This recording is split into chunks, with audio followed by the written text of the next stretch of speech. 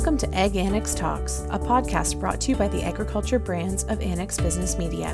Join the teams behind Top Crop Manager, Potatoes in Canada, Fruit and Vegetable, Manure Manager, and Canadian Poultry magazines for compelling conversations with some of the most important voices in Canadian agriculture.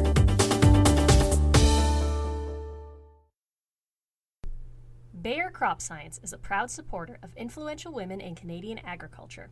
As a member of Canada's agricultural community, we recognize the hard work and contributions made by women to this important industry and support the sharing of their voices, stories, challenges, and achievements as a way to recognize everything they bring to the table each and every day.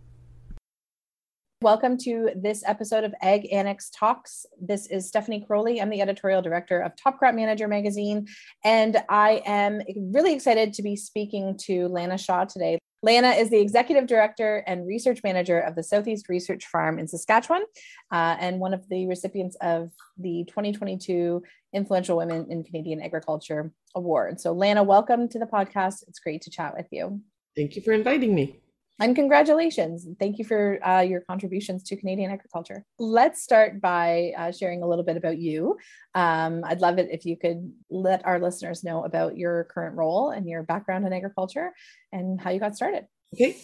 So I work for a membership-based nonprofit called Southeast Research Farm, based out of Redvers, Saskatchewan. It's part of a network of provincially supported research and demonstration organizations. And I've been there since 2010, so it's getting to be 12 years now. It was not nearly it's grown a lot in that amount of time.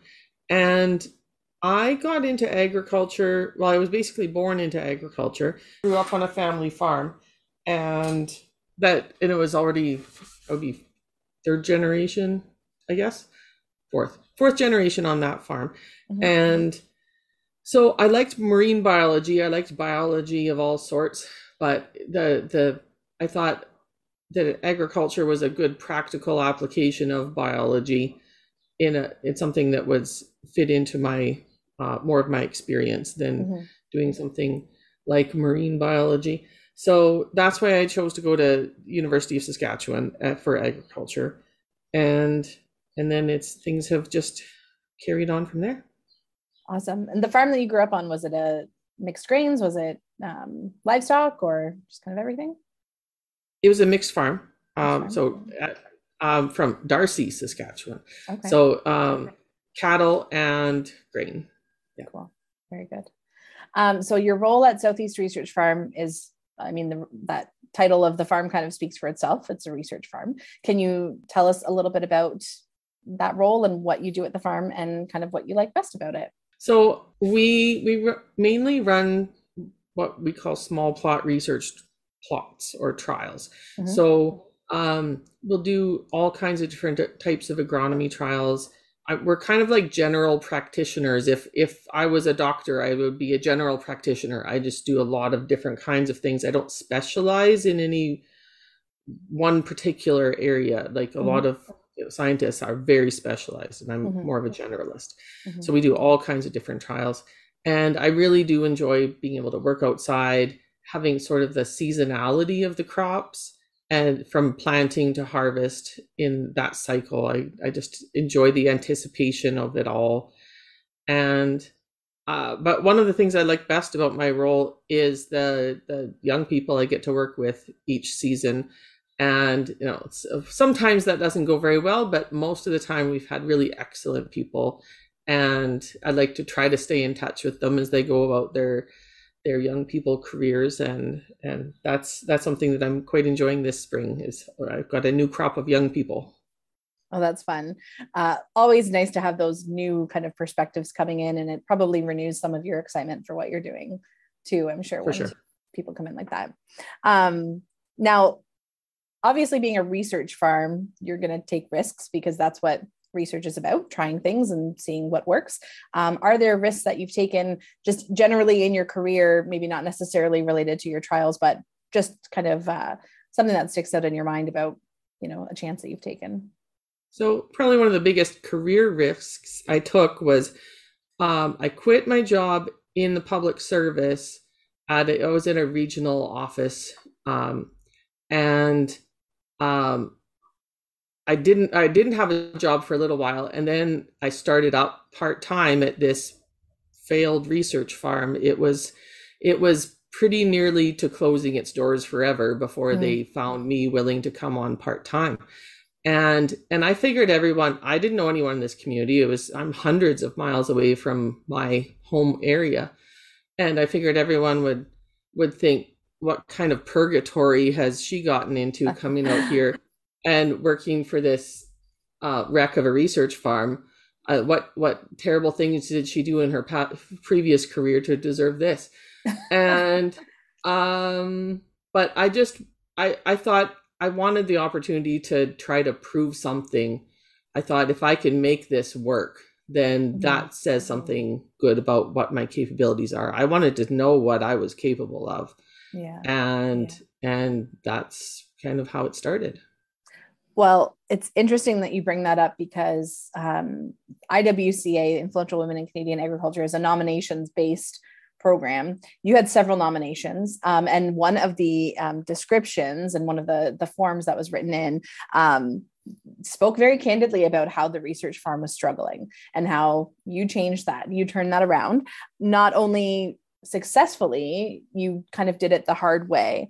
And the nominator actually goes into talking about how passionate you were in valuing the farmers' knowledge and interest and asking the questions, and advocating for farmers and making that research applicable. So I thought it was really poignant that, not only you didn't have only one nomination, you had several, and that they specifically spoke to how much of a challenge that you were walking into there. Maybe nobody said purgatory like you would, but it's that's an interesting comparison. But fixer-upper would be a very gentle term for what I was getting into.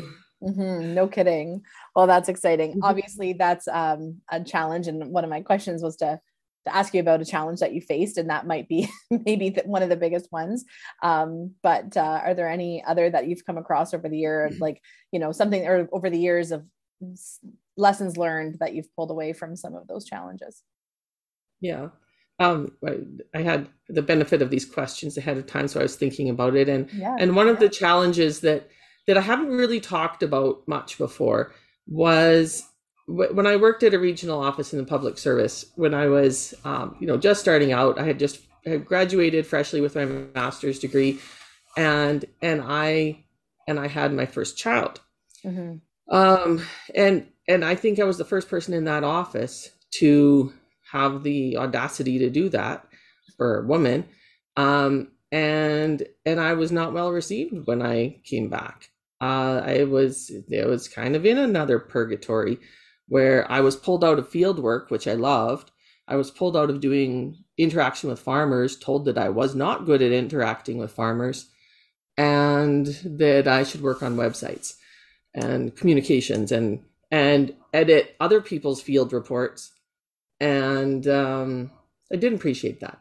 So a little bit more time went on, and my supervisor retired. I got a new supervisor who saw that I was wasted in the office with a master's degree editing other people's field reports, and kind of let me loose. And it was just like, he was like my work dad. And that was kind of something that that was a challenge. And I guess that gets to, your next question was about defining moments. That was a major turning point. I don't know how long I would have persisted in agriculture, or what I would have done if I hadn't had someone that could see my potential and was going to yes, he wanted to make use of me to accomplish things that he had as goals, but he could see I was being wasted. And partly because he had that kind of confidence in me, that it was scary, but I kind of set out on my own with the confidence that he had helped instill in me. It's a good thing our listeners couldn't see my facial expressions when you were just describing that, leaving to have a child is not well received in your workplace. And unfortunately, that's something that, I mean, you're not alone in experiencing. That's really tough. Coming back to that and persisting through it would be a challenge in itself, let alone having the challenges of motherhood. I'm a mom. I understand that, right? Balancing that, the work-life thing. And then you throw into not particularly being super happy at work either. That's difficult. And okay, I'm going to throw you another curveball. At that time, my husband had got spinal and brain cancer. And during that time, he was on disability and then died of cancer. Oh my gosh. So it was during that time that I kind of had this changeover of supervisor, and that supervisor helped see me through that really bad time that I had to deal with. And then that's partly why I had left the role that I was in, because I felt like I was going to be defined as Lana the widow with the 2 kids. Isn't that sad? For the rest of my life. And I felt like I would rather have a fresh start somewhere else where I'm not completely defined by that all the time. So that was, wow. That's incredible. Incredible that you were able to, see through it and make those changes, given what you were dealing with too. That's awful. And I'm so sorry that you had to experience that. That was hard. I had some good support at the time, but there's so many things that people through their careers that are just complete curveballs, that I think it's important that we're aware of those personal circumstances and try to be there for each other, because there's just so many things that are not good. And I try to be the kind of boss that I had at that time. No kidding. And that you would have needed at that time too, right? That's exactly, you had somebody there doing that for you, that doing exactly what you needed. So good. It's hard to transition into another topic after that kind of conversation, but I'm sure that, as you mentioned, you leaned on bosses and coworkers and friends and family for all kinds of help in that phase of your life, but across your whole career, there's always advice that you would receive, I'm sure. What advice that's really stayed with you, and maybe what advice would you give to others who are also looking at either pursuing a career in ag or maybe kind of pivoting like what you did and taking chances? I've tried to not be shy because I've had to go and find support, and sometimes you feel like that's like weakness, or it's oversharing, or nobody wants to know your problems. But that is such a it can be such a needed thing to just have people that you can call up and say, I had a horrible week and this and this and this happened, and not worry that they're gonna think less of you. Like, you just need to find those people and cultivate those relationships. Like, that to me was a survival thing, and you're better off having them ahead of time so you have them when you need them. Then there was times where I was like, who can I even talk to about some of this? And until you've built some of those relationships for people that are somewhat in the industry, somewhat can relate more on a professional level than somebody that has like no concept of what you're dealing with. So I think we should build those relationships that we can have real conversations with, and not just small talk. Yeah. And in the workplace too, you already mentioned this, is, being seen as somebody who's a real person who, has needs and wants and interests, right? But also working towards goals, not just for the company, but for themselves, and really just having real relationships with your peers at work is so important. But then, as you mentioned too, like having those people in other parts of your life is that's invaluable. Everybody needs that. You all need a village, right? We all do. Yeah. If you could go back, Lana, to the beginning of your career, what advice would you give yourself? I think I'd tell myself to travel more. That's always a good one. Always working a lot. Yeah. And didn't travel maybe as much as I would have liked to. And I'm hoping to travel more in the upcoming years. But yeah, I wish I had traveled more before I'd had kids, I guess. Yeah. there's always more opportunity for that. It'll come. We've all been kind of stalled in the last little bit, but it's coming back for sure. For sure. What keeps you excited about agriculture and working in agriculture? I guess circling back to the young people, like the new people that may or may not want to come into agriculture, and I've got 2 students that are biology students that have never worked in agriculture before that are out here this summer, and they're going to get an experience in agriculture, and hopefully a good one. Maybe that will open the door to further careers in agriculture. Maybe they'll do something that's not related to agriculture, but it's, seeing how things are going to change with some of the new people coming in, that is exciting. That kind of segues into your next one, but you should ask the next question, because that's sort of my thoughts were already gone. That's okay. No, that's great. So my next question is, how do you see that industry changing in 5 to 10 years? And particularly, I always like to hear what folks like to see more of, right? What are we doing right? And what do we need to continue doing?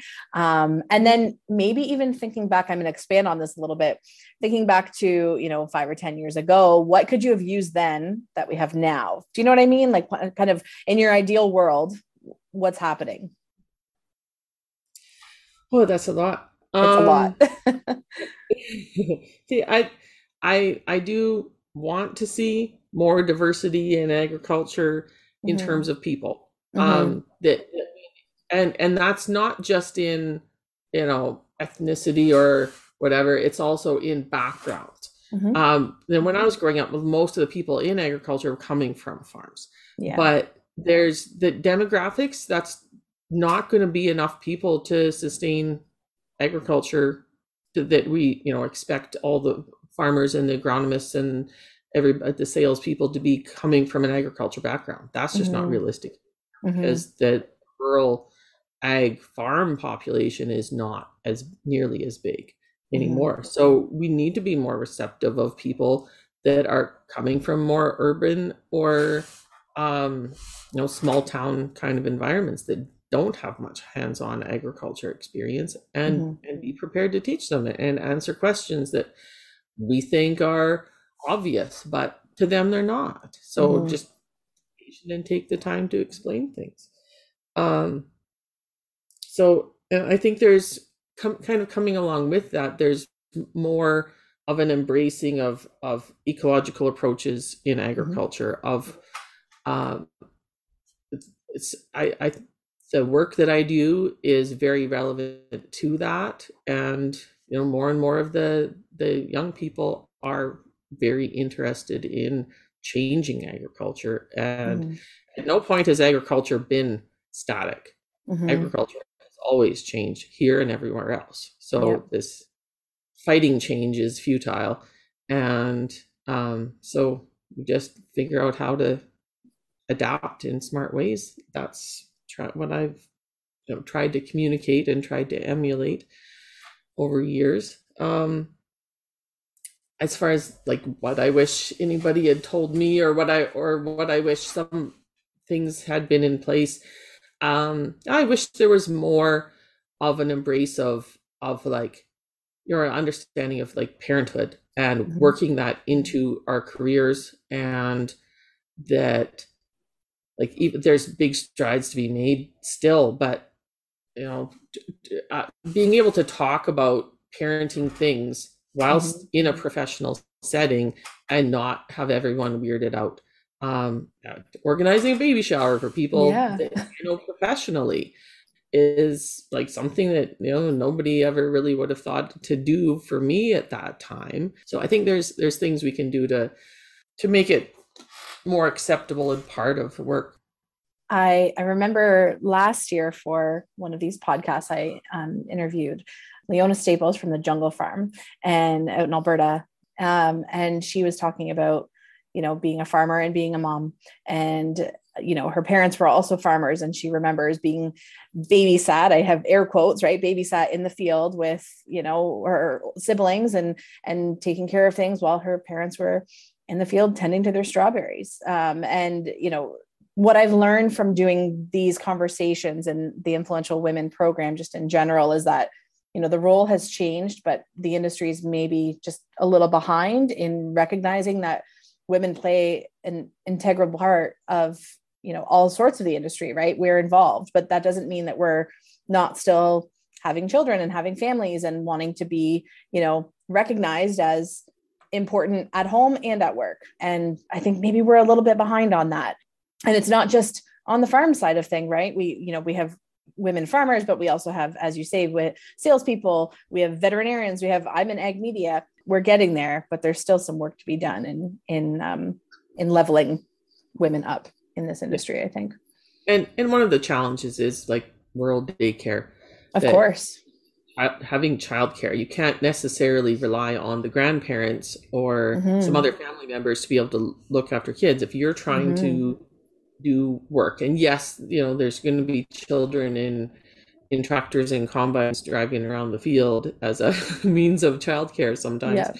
But if you're trying to do office work or you're trying to go do crop checking, there's only a certain amount of having your kids tag along with you that you can do. I did do some of that. Like, we moved right out to the research farm for a while, and I had pretty young kids, and that was one of the ways that I made it work, is that my workplace was basically right at home, and I could go drive around with them and go crop checking.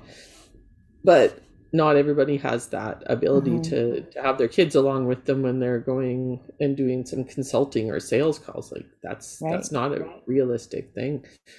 So yeah, there's issues in the rural areas for sure. It's for access to adequate childcare, and workplaces where there's enormous travel involved, or jobs where there's a lot of travel involved. That's really hard to fit with childcare. Yeah. So those are all they're obstacles that are worth thinking about. And there's a reason that there's not a tremendous amount of women my age that are still working full time in like professional roles in agriculture, like outside of farming.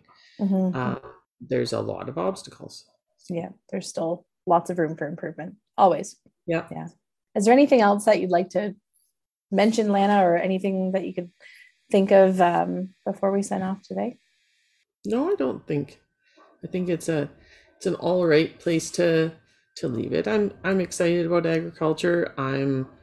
But obviously I'm willing to use the position that I've got to try to help other people so that I don't want to be by myself. I want to help open the door for more people. Yeah. So that's what I'll try to keep doing. Awesome. It sounds like people have been, I feel like it's a key word that keeps coming up in our conversation. Is it's all about the people that you surround yourself with and rely on when you need to. So yeah, I've talked about crops shockingly little. Well, we'll save that for Top Crop Manager, because we've written about your trials there, but this is more about you. So yeah, and it's not something that anyone invites me to come and talk about. I'm usually talking about crops. So this is different, a bit of a change of topic. Well, it's a pleasure speaking with you and learning a little bit more about your story. And thanks for everything that you do and for sharing those hard challenges and your advice and accomplishments too. We're all working towards the greater good of building our industry up, and this is an important part of it. Thanks for tuning in to Ag Annex Talks, the podcast hosted by the agriculture brands of Annex Business Media. You can subscribe to Ag Annex Talks wherever you listen to podcasts, or visit agannex.com to catch up on all of our other episodes.